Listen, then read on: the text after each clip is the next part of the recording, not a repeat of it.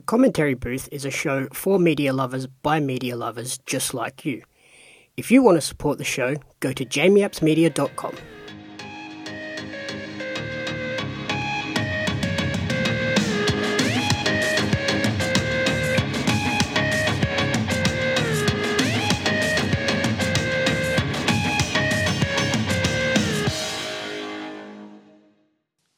This week, I'm joined by a teacher and travel blogger who lists his favourite movie as Fight Club and favourite TV show as Survivor. Welcome back to the show, Buddy, formerly The Big Show, McClelland. Thanks for having me back. How's things been treating you? It's pretty much the same as last time, almost. We've rearranged every single room in the house now. I've been digging deep through all streaming shows, and I now have a putting green in my living room. So probably pretty similar to everybody else. The boredom has definitely kicked in then? Oh, so much. Like you realise just how small a two-bedroom apartment is when it's the only place you can really be is here or exercise. So I've been trying to play a lot of golf and trying to get out where I can. But yeah, it's just trying to make the best of the little apartment, little space we have. How are you going? Yeah, not too bad. I've had a couple of little outings to get groceries and dog food and things like that, and they're kind of the only things I'm doing, really. Yeah, hopefully things are supposed to start changing this week. Yeah, well, they said Friday they're meant to start lifting the restrictions, which will be nice. Yeah, I just get really nervous that they've done all this work so far, and then you get to the point where we flatten the curve and we take our foot off the brake and just go for it, and it all comes back in another spike. So hopefully they manage it right. I'm just going to do what they're told. So what have you been watching in the meantime? I have been going through a bit more Netflix, a bit more Amazon Prime, and then I watched Bad Boys for Life, which I think you did as well. But yeah, I did Unorthodox, which is a new limited series on Netflix. That was actually really, really good. We watched that because Anne, my fiance, listens to a podcast called The Shameless Podcast. I haven't really listened to it or anything, but she is absolutely addicted to that podcast. And they recommended it. So, yeah, really, really good. It's one of the limited series on Netflix. So it's 4 episodes of 52 minutes. But yeah, super, super interesting. It's based off of the book and story of a lady named Deborah Feldman. And it's her story of escaping the ultra-Orthodox Jewish community that was in Williamsburg in Brooklyn.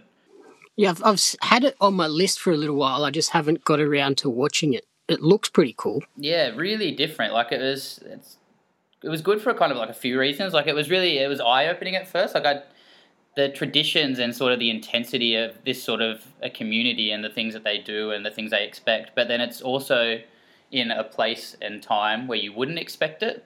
Like it's just smack bang in the middle of New York City, and it's like set in the present day. I mean, I think her story would have been maybe sort of 5-10 years ago, but I mean, it's still very current for just how traditional and just how, I guess, ultra-Orthodox the community is. Like they use Yiddish as their first language. Even though they're living in New York, they use Yiddish. So the whole show is shot and subtitled from this Jewish Yiddish language, which was quite cool. Oh, that's interesting. Yeah, and it was kind of about her story growing up in that and the expectations of her, and it's quite a culture where they kind of have the limited education for girls and women, and they're kind of expected to be almost sort of just mothers really, and just have as many babies as they can, and that wasn't for her. So it was her story of escaping that and how she got out, and she had her mother in Berlin, and she got to there, and yeah, I don't want to give too much away, but yeah, really, really cool story. It was quite... it seemed like it was really truthful and accurate. They have a making of documentary afterwards, and they said they actually had one of the actors was also their Yiddish consultant, so they didn't try and just beat down the Jewish community, which I really kind of respected. There was really like nice, beautiful sort of wedding ceremonies, and they showed really strong family connections, and it wasn't just about tearing them apart, but it also really showed you kind of the dark side of why she would want to get out and what they would do to try and keep her there and tell her she wouldn't survive out in the real world outside of their community. But yeah, really, really cool, really inspiring, really exciting, and yeah, really, really got into it. So hopefully there was only 4 episodes, but hopefully they make a season 2. They definitely left it open for a season 2. Oh, okay. So it's a nice quick watch. It's not you're not investing a crazy amount of time. Yeah, it was 450. It was almost sort of like 4 mini movies, so we kind of split it across 4 nights. But it was something we're looking forward to every night to watching. But it's a show that has a lot of ups and downs in it. You think you're really, really happy, and then you're really worried. But that's, I think, a lot of the best sorts of stories do that, and they take you on that roller coaster. And yeah, it's not named directly after her. The main character, her name's Esty, and you follow her, and yeah, it just takes you on that real roller coaster. So it's not always light and happy, but it has really happy moments, and yeah, really cool. I think even if the making of in itself was really interesting, because the sort of the villain on the show, whose name is Moisha, who's kind of sent out to get her and bring her back to the community. The actor himself actually lived that story. They said that they cast him after they found out that he actually grew up in one of those communities and moved to Germany and had lived the exact same story from a male perspective that Deborah, the author of the book, and Esty, the main character, had actually lived. Yeah, I really like when they do those making ofs. It gives that a little bit more depth to the story. Yeah, and especially in a situation like this where there's not many just straight Yiddish, Jewish movies out there. I mean, you can do a making of, I don't know, like Jumanji or whatever, and it's kind of always the same thing, like The Rock flexing and Kevin Hart being funny, but this is actually, it gives you a lot more insight into something different. Especially when it's on a community that you don't have a lot of familiarity with. Yeah, and I mean, it even touches on a lot of the stuff that, I mean, yeah, like I don't have a very big familiarity with the Jewish community, but it touches on things that you think that they would be dealing with, like the trauma of the Holocaust and things like that. So yeah, it gives you a really interesting insight into their community, and they are dealing with the hard side of it as well. Right, I'll have to check that one out. Yeah, really good. On the total flip side, I watched Bad Boys for Life this weekend. You check that one out too? Yeah, I did. What did you think? Don't expect anything more than Bad Boys. Oh my God.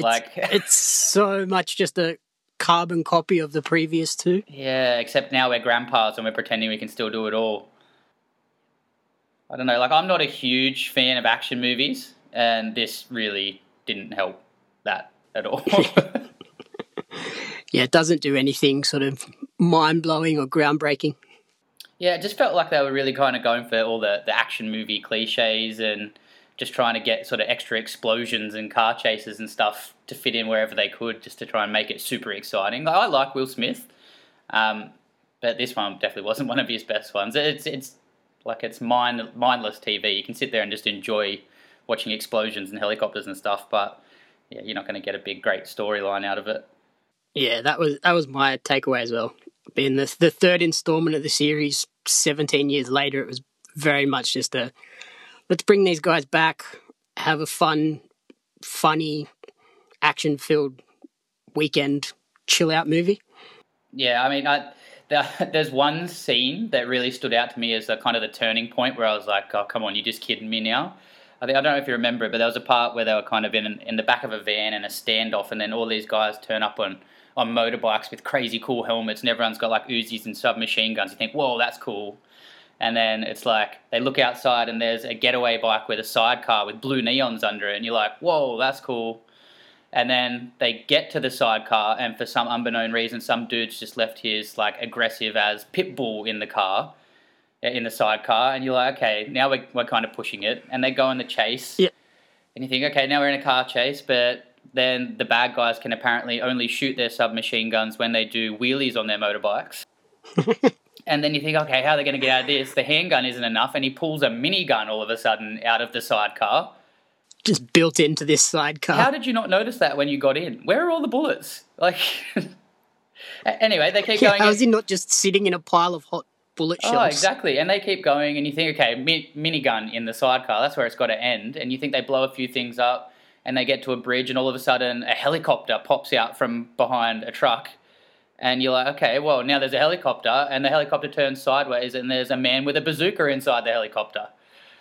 It's just like, I just couldn't believe some of the action journey. It felt like they sat there, and it was almost like what I would have thought like in year 7 if I sat there and went, oh, how can I make this more exciting? How can I make this more exciting? That's what the writers just kind of went for.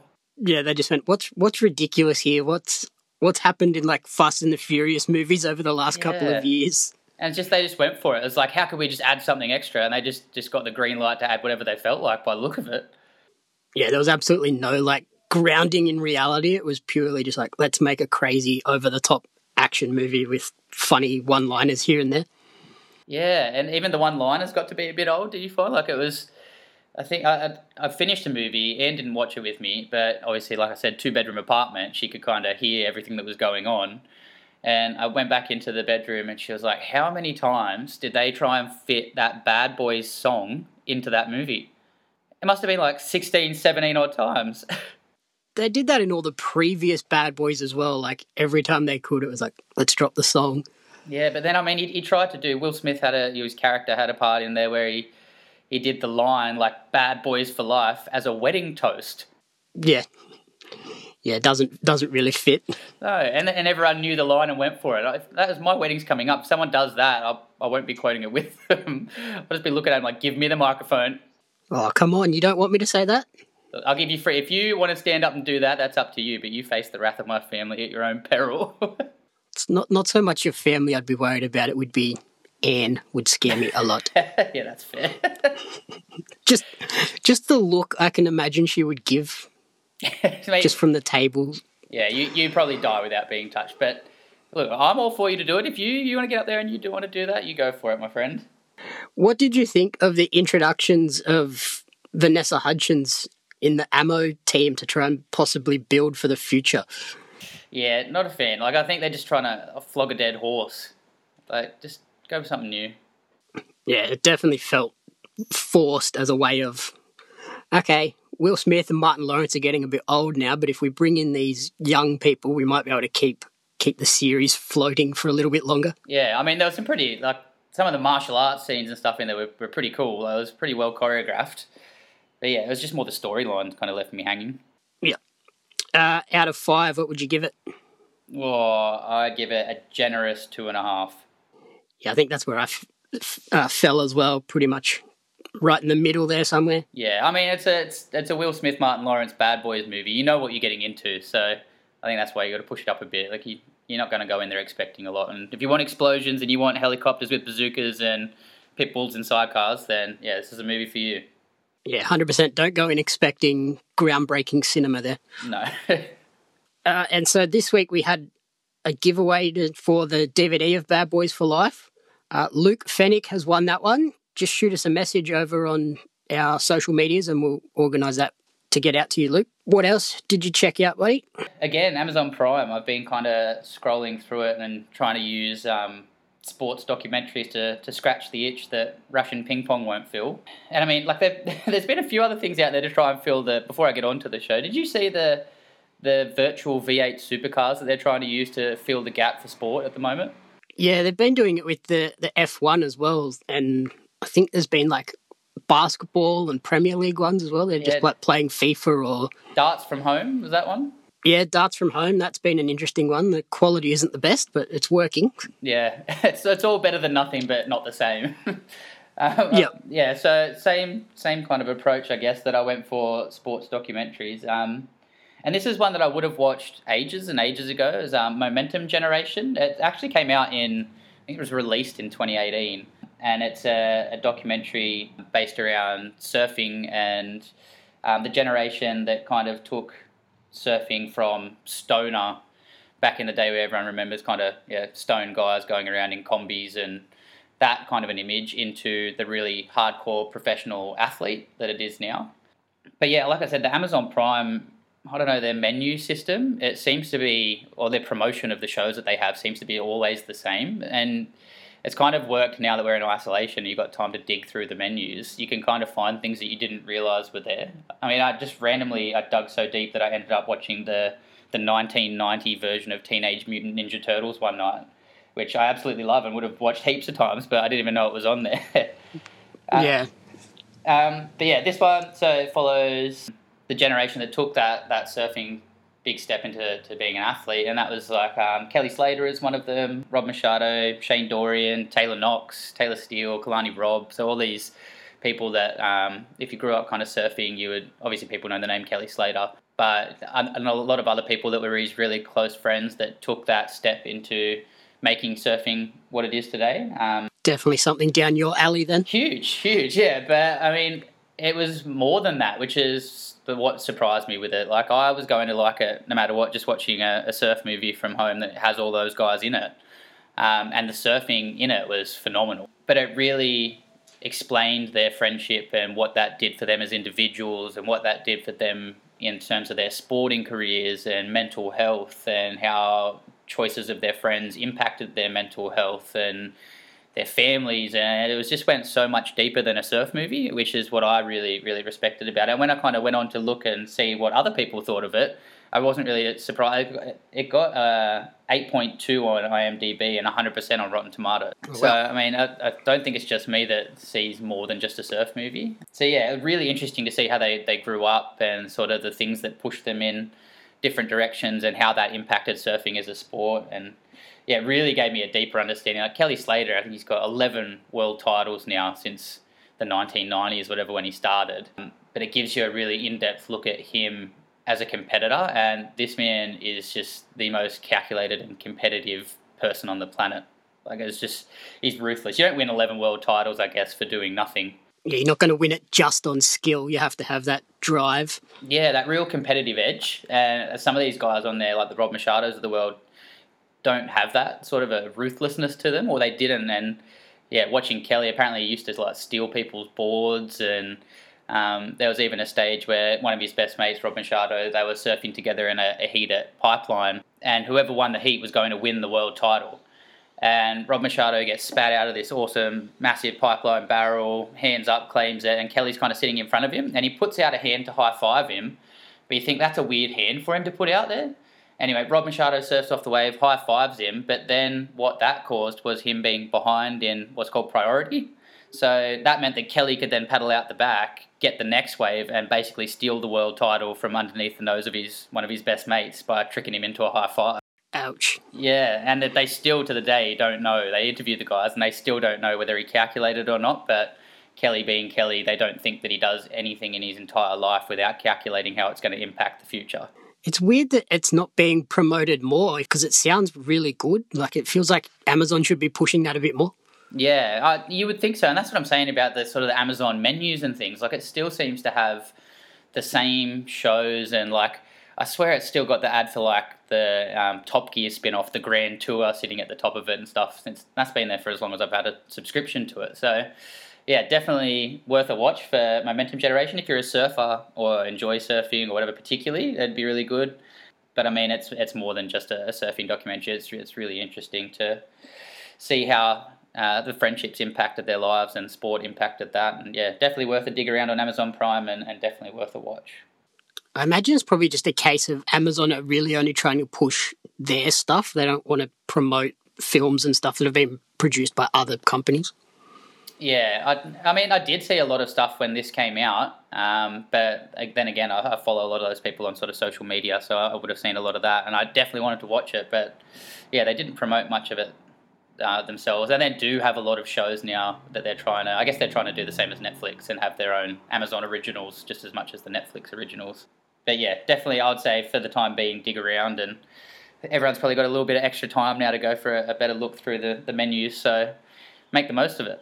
How much did watching the movie make you desperately want to go for a surf again? Yeah, fair bit. You forget that these guys grew up at Pipeline, and they had a guy's house that they lived at Pipeline on the north shore of Hawaii. And I'm sitting here now looking at a grey, cloudy sky and onshore wind and 1 foot slop. So it kind of takes the wind out of your sails pretty quick when you remember that you're not Kelly Slater and you don't live at Pipeline. Based on your recommendations last time, I checked out The Test.